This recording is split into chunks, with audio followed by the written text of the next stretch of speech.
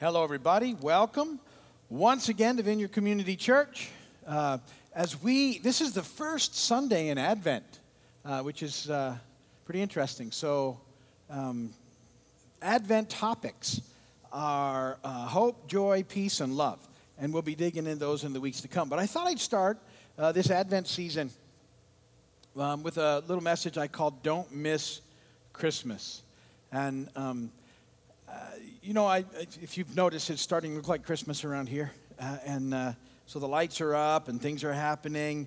And I love Christmas. It's one of my favorite times of year. I love all parts of Christmas. But for some people, it can be sort of a hassle. And because it can be sort of a hassle, I think people don't enjoy it the way they could. And I was thinking about the very first Christmas and how, that was kind of a hassle, right? First off, a king orders a census, and then Joseph is forced to travel back to his hometown because of this census happening then. Mary's going to go with him. She's 9 months pregnant at a time. Imagine, a hassle coming up. You just kind of want to nest, and there you go. And now we got to go. We got to go. Census is coming, and I see, there's poor Mary, fully pregnant, riding on a donkey, bouncing on this journey. They arrive at their destination, and the hotel is full, and the hour is late, and really from sort of start to end, it's pretty much one big hassle. Yet out of that hassle, hope was born, and it still is. So I don't like hassles either, but I love Christmas because it reminds me how God causes everything to work together for good for those who love God. And that's at the heart of what happens at Christmas. And so today I want to do two things. I want to look at the innkeeper, and I want to compare the innkeeper to another group of people, the wise men. And we're going to look at how they reacted differently to the coming of Jesus. This is a cool topic for me because it reminds me of two of my favorite Christmas jokes. You may have heard these in years past, but it's that time of year where I can bring them back. So let me hit you with these two jokes. The first one is about this young boy who really wanted to be Joseph in the Sunday school Christmas play. But instead, the teacher cast him as the innkeeper, and the boy was obviously displeased with the whole deal. So on the night of the big play, the children playing Mary and Joseph, they come up and they knock on the door of the inn, and they ask the boy who's playing the innkeeper if he had any room at the inn. And the little boy looks at him and says, "Sure, I got lots of room. Come on in." That's really funny because it messed up the whole play. Do I have to explain this joke? Whew. It's really funny. Can you imagine? Never mind. Next one. I can't remember that bombing before. So there's this guy from up north who's visiting a small town in the south, and it's the Christmas season, and they have this amazing nativity display. And it was really top-notch, really well done, and he spent a lot of time looking at it. But there was one small feature that really caught the guy's eye, and what was happening is that the wise men were wearing fire helmets. And that's really strange. So he decides to stop at a little convenience store right there a little bit away. And he asked the lady, behind the counter about the fire helmets. And she just looks at him and shakes his head. And she said, "Well, you Northerners, you just never read the Bible." And he says, "Well, yeah, actually I have read the Bible, but I don't remember anything about firemen in the Bible." And so she pulls her Bible from behind the counter and she ruffles through some pages. And finally she points her finger at a scripture and she says, "See, it says right here, the three wise men came from afar."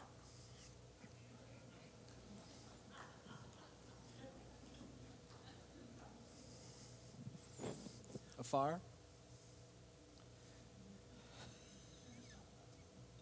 Luke chapter 2, beginning in verse 1. This is our scripture reading. "In those days, Caesar Augustus issued a decree that a census should be taken of the entire Roman world.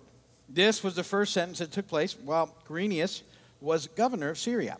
And everyone went to his own town to register. So Joseph also went up from the town of Nazareth in Galilee to Judea, to Bethlehem, the town of David, because he belonged to the house and line of David. He went there to register with Mary, who was pledged to be married to him and was expecting a child. And while they were there, the time came for the baby to be born, and she gave birth to her firstborn, a son.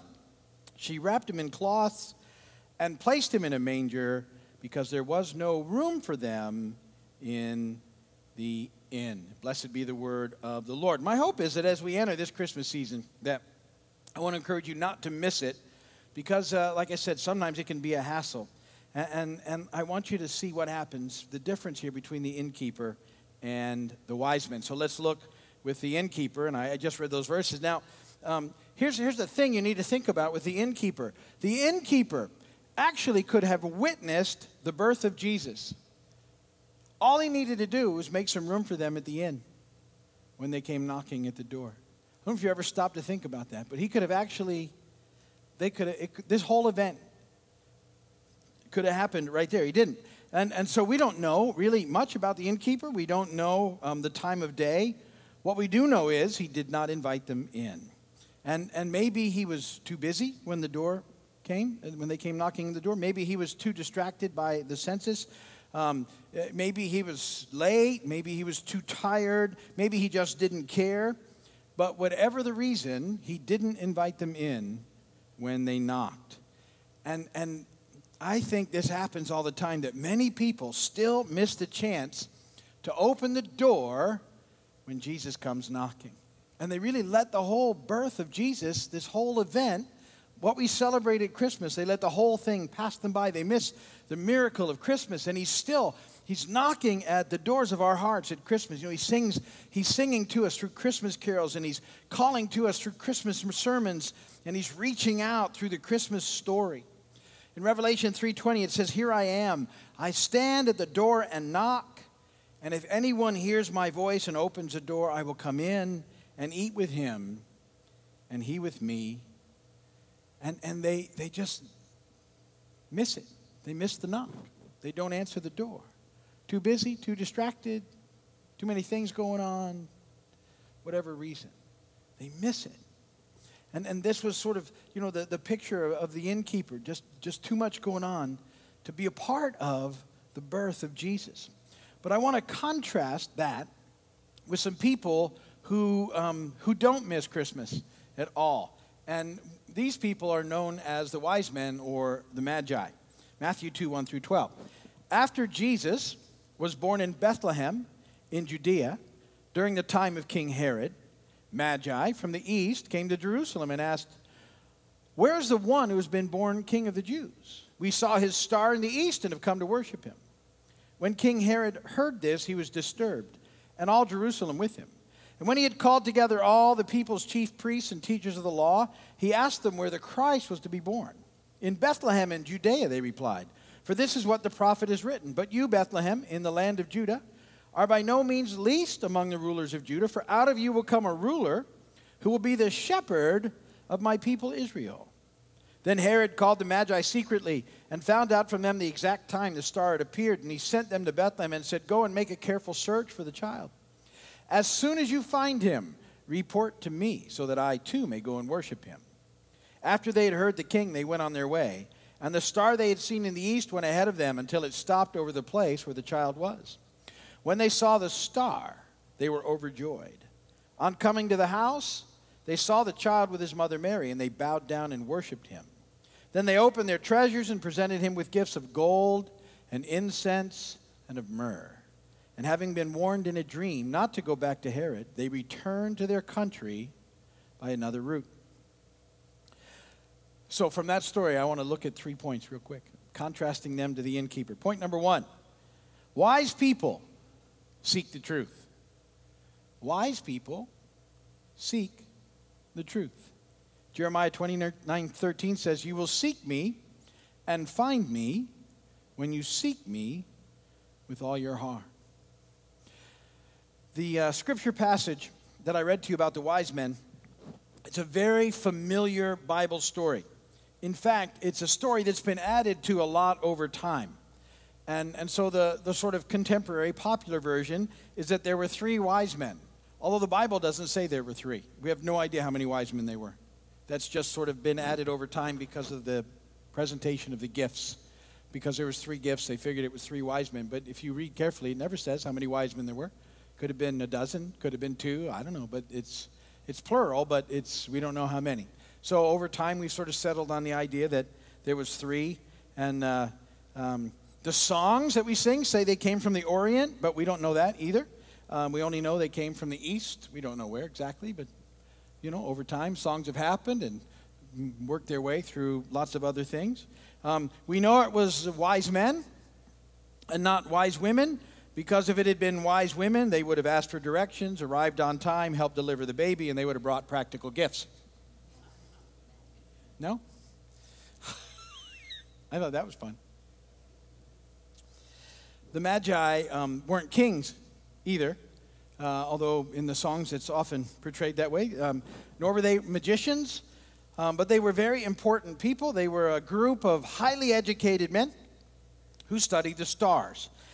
And aspects of their knowledge would include, what we today call astronomy and also theology as well. And they had foretold from their studies, they knew from their studies, that a king was about to be born in the land of Judah. So they set off to find the king and present appropriate gifts. So this was their reaction to the coming of Jesus. And so the Magi, which means wise men, were searching for the truth. There's another thing you might not see in that story is that the established religious community of the day knew where the Messiah was to be born, but they weren't seeking him at all. They weren't looking for him. They knew what was going to happen, but they weren't busy looking for him. And Herod only wanted to know for selfish and evil purposes because he wanted to eliminate competition from his throne. That's why he wanted to know what was going on. So he didn't find him either, because they weren't seeking after him for the right reasons or with whole hearts, or perhaps they didn't even care what was going on. But when you're earnestly searching for the truth, you'll find Jesus. Because, point number 2, Jesus is the truth. He is the truth. He personifies truth.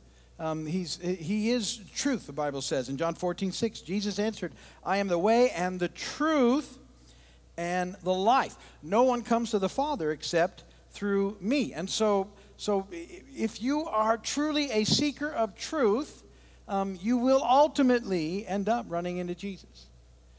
Sometimes your path might look a little different. I talk to people all the time, and they're in different spots, and they maybe haven't found Jesus yet. But I fully believe if they are truly diligently seekers of truth, they will end up running into Jesus because they have to. Because everything else will ultimately leave them empty.